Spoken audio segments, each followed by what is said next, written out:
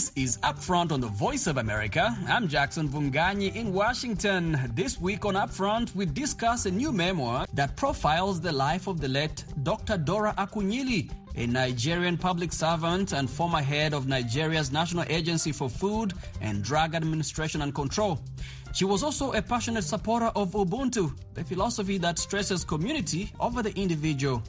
It's a philosophy that I feel is a key to the future that we're looking to usher in. It's all about community. It's about understanding that not only everybody matters, but it's really important that we take care of each other. That is author Chidiogo Akunyili, the daughter of the late Dr. Dora Akunyili. She joins us to talk about her new memoir, I Am Because We Are, an African mother's fight for the soul of a nation.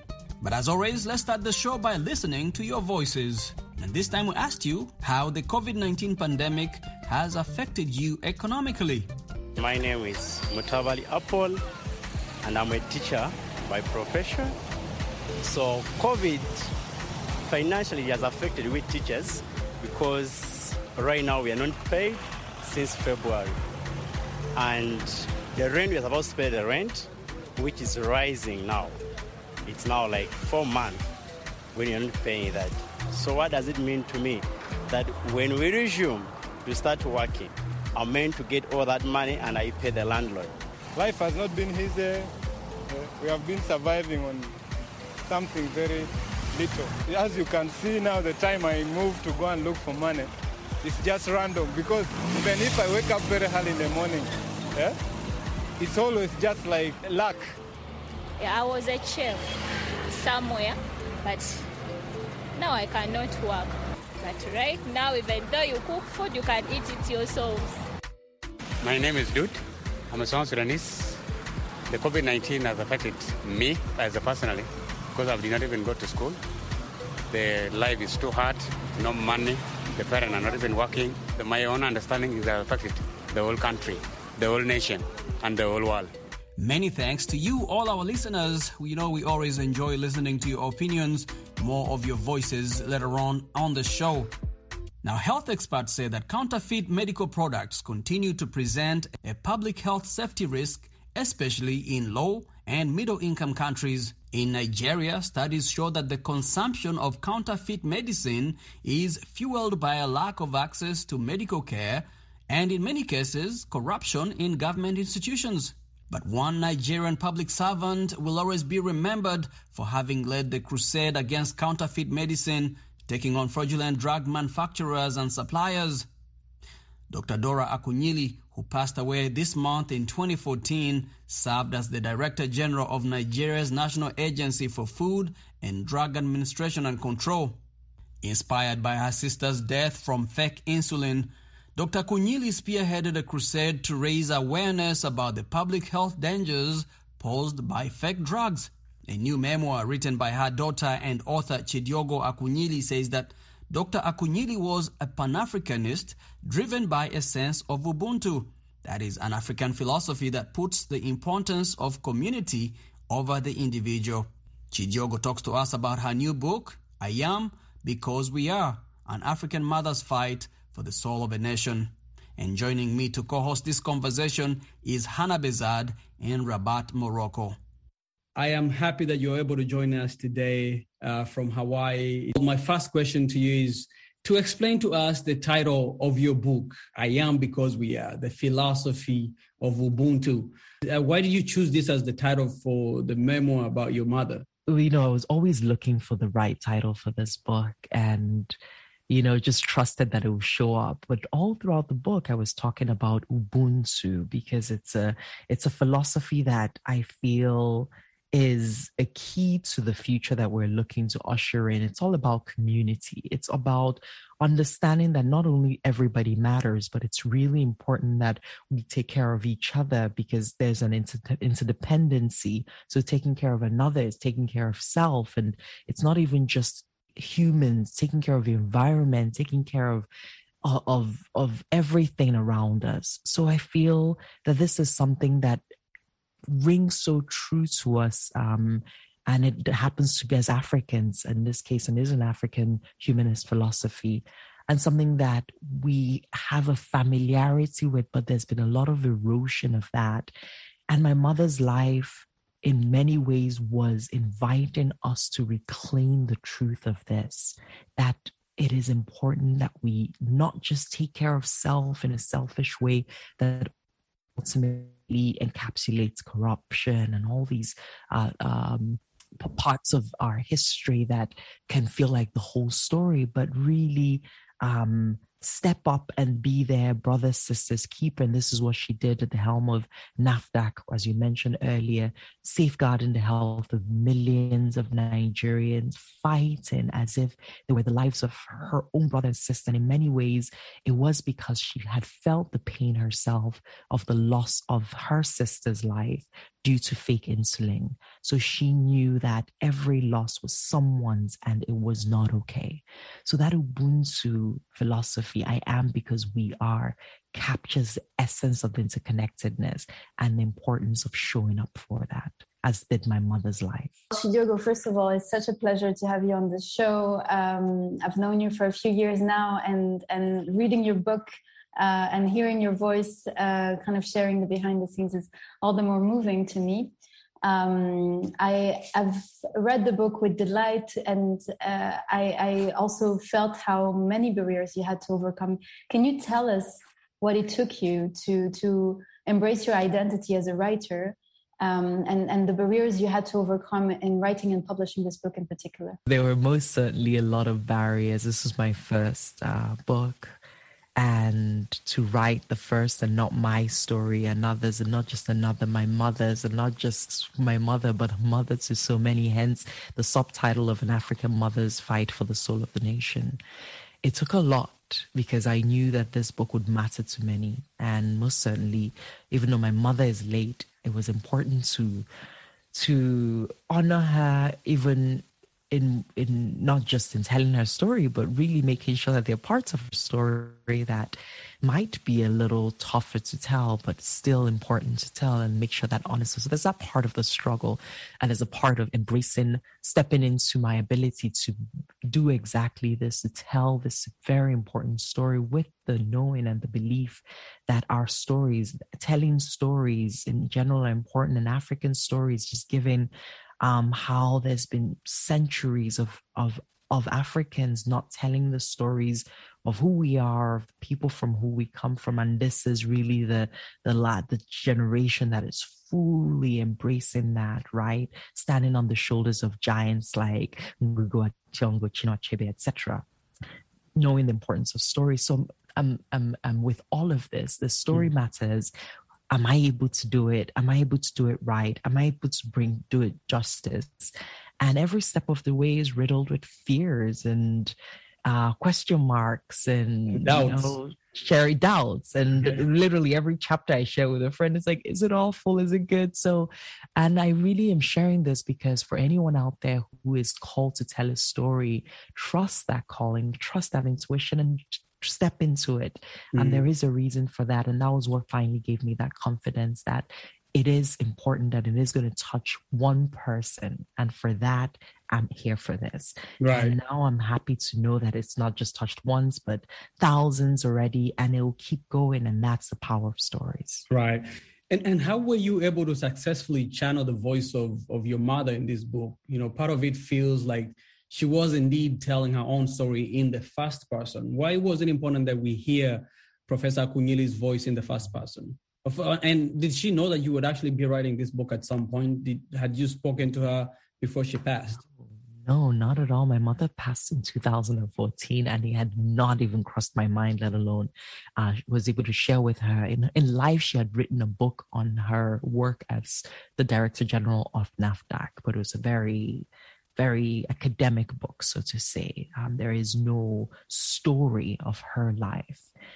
And I felt that was really something that, you know, when you touch millions, there's something about your life that needs to be shared.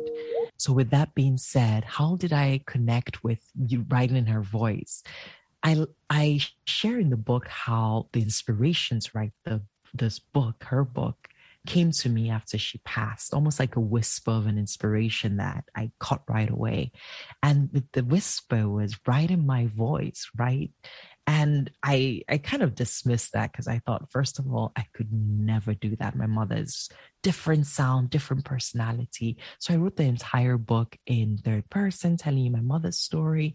At some point, it was like my mother, and at some point, my Dora, and this. And then it was always this distance between the reader and my mother. And I felt that's not the essence of her. Her whole power is that you could feel her. She walks in and you're like, who is that woman? You know, there's something about her. And I wanted that to come across in the book. So writing in first person was a journey. And eventually when that happened and I stepped into my mother telling you her story, it felt right, because then you could start feeling into this woman that I wanted to introduce to the world, or reintroduce to so many who might have thought they knew her, but there was so much more to her than what anyone else might, what even I thought I knew. And it's writing it itself has been a discovery. In case you're just joining us, this is Upfront on the Voice of America.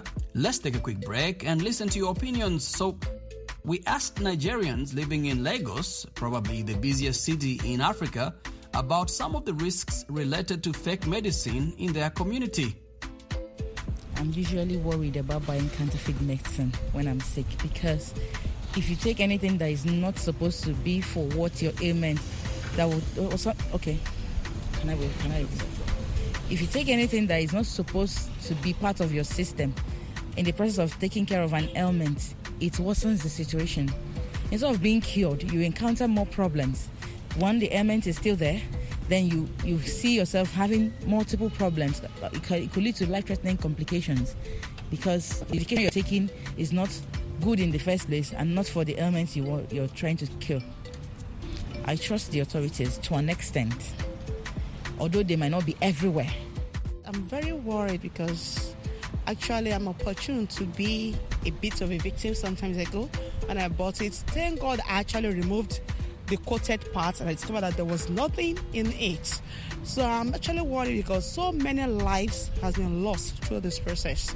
Okay, I'll say I trust authorities to a reasonable extent because yes, they are doing their part, and we as people too, we need to do our parts.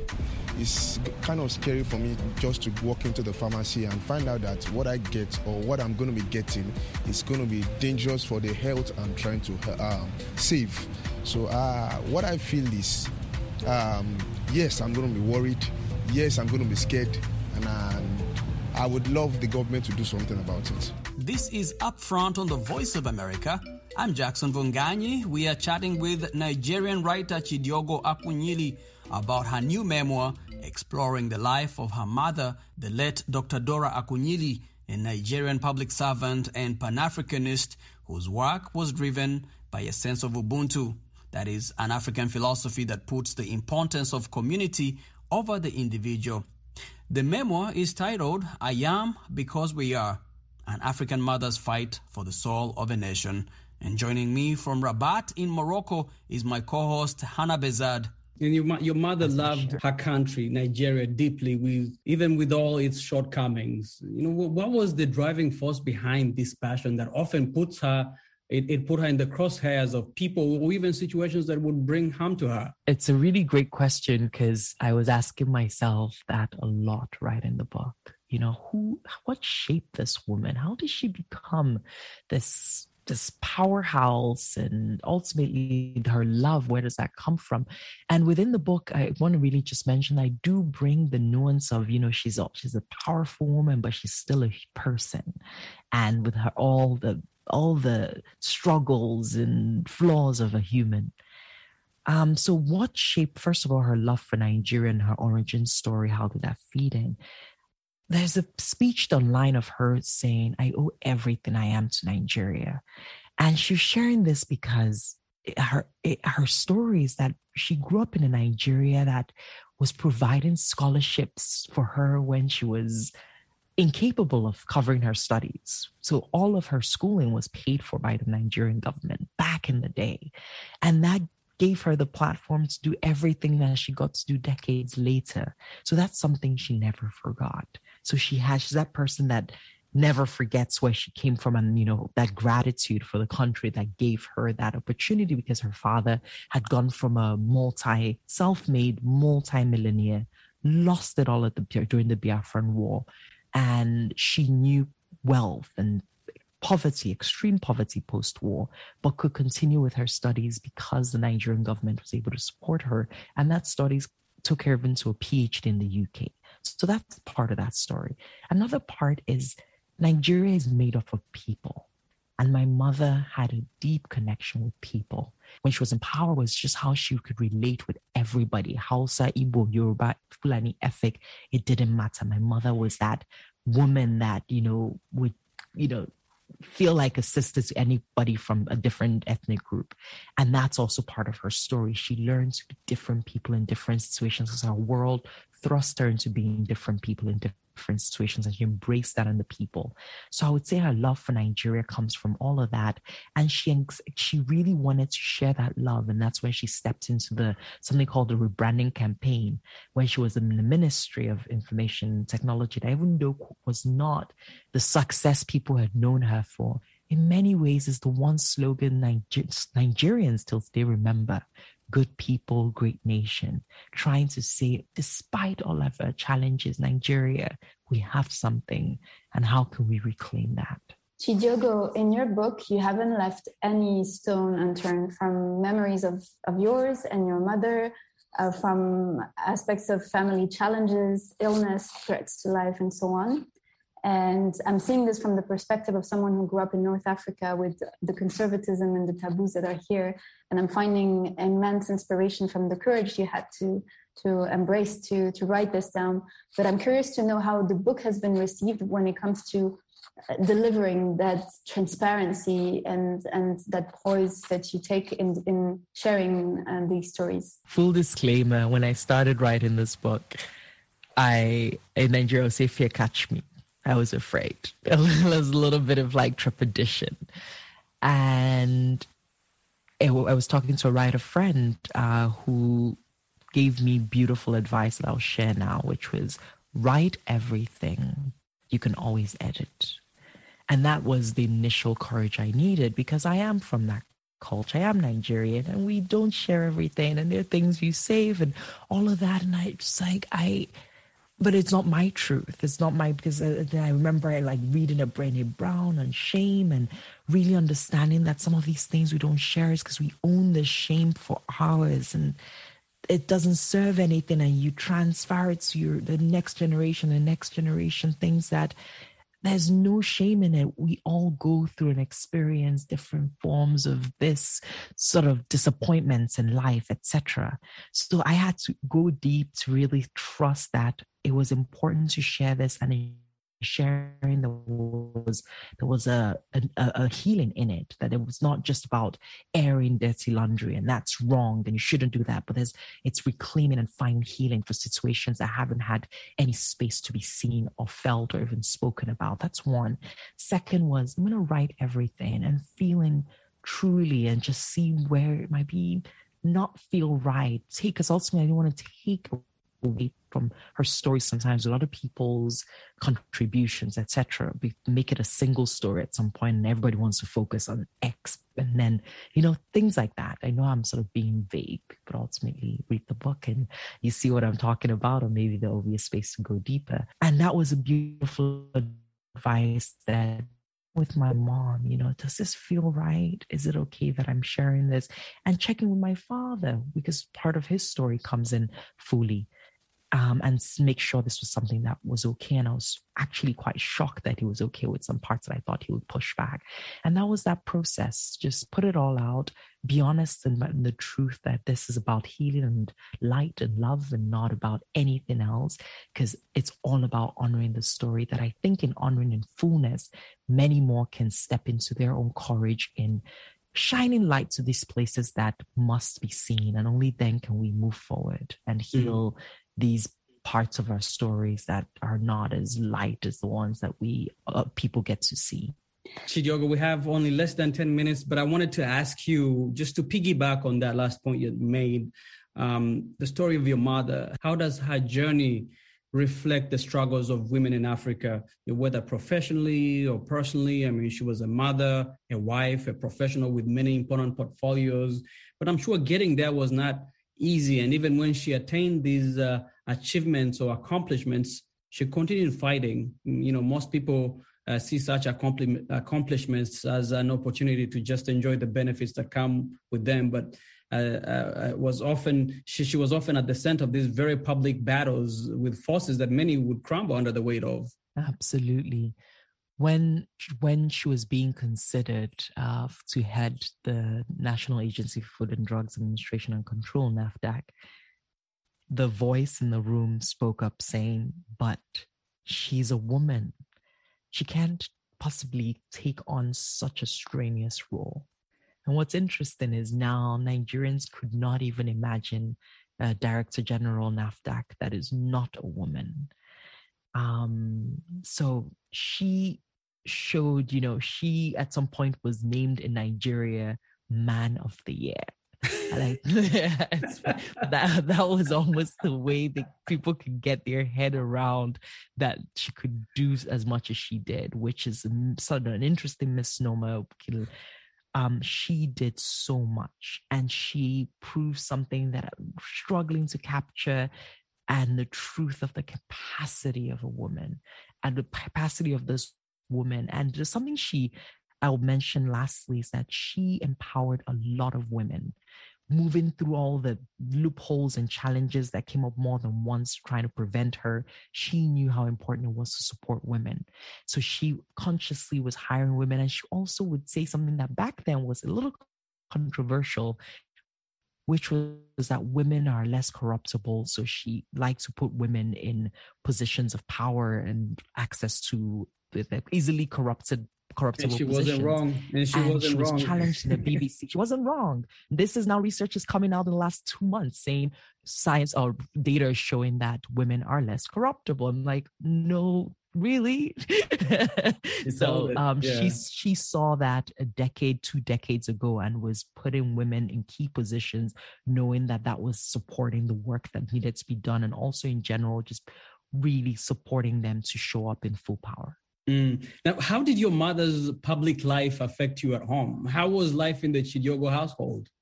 Oh, wow. Big question. Little time. Life was complex. Luckily, we were a little older when she took on the role of the DG, and then off to, the decades of being in the public eye. But before that, she was just her mom. She was just this goofy woman that we played with. But also she was very busy. So that was something that marked our lives. And something that's an interesting, that's been resonating, or sort of an interesting conversation for mothers, because there's so much pressure to be present all the time. And she had 6 kids and she wasn't present all the time, but we turned out okay. So there's an interesting layer there, but life was noisy, and there was pressure to be the best we could be, because that was also the pressure she had put on herself. And that's something that we inherited. And there's many layers to life, but ultimately her energy and the kind of woman she was, with the love and the drive and her personality, most certainly shaped us in many ways that I like to think is apparent in all of us till today. That was author Chidiogo Akunyili, the daughter of the late Dr. Dora Akunyili, a Nigerian public servant who was a well-known crusader against counterfeit medicines in her country. Chidiogo was speaking to us from Hawaii. Let's take a quick break. We'll be right back. Yes, I'm worried about buying counterfeit medicine. It's really, really very scary, because especially when you have children, you don't know what to expect. Did you know there was this particular time my son had malaria, ordinary malaria. We treated, he went to the hospital, he was giving drugs for where nothing was working. So I now suggested that they should do tests. They did tests, it's still they changed the drug. Eventually, we had to buy Augmentin. After taking the Augmentin, eventually he got better. You just imagine the stress and everything we went through just to treat ordinary malaria. I know some people will say malaria is not ordinary, but it's something we are stuck with in this part of the world. So counterfeit drug is actually a very horrible thing. Now, I can't say that I have any trust in government.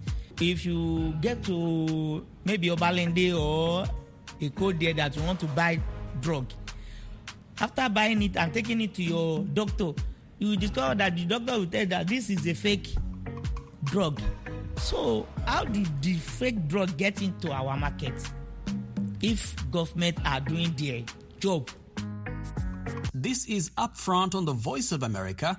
I'm Jackson Vunganyi, and let's go to Southern Africa. In Malawi, a group of young artists in the southern city of Zomba are pulling together different skills and resources to curb unemployment and a lack of capital to start personal businesses. This initiative, which opened last September, now serves as a beacon of hope to many up-and-coming artists in this southern African country. Lamek Masina reports from Zomba. Malawi has recently seen street protests pushing President Lazarus Chakwera to address unemployment in the country. The protesters reminded President Chakwera about his campaign promise that his administration would create 1 million jobs once voted into power.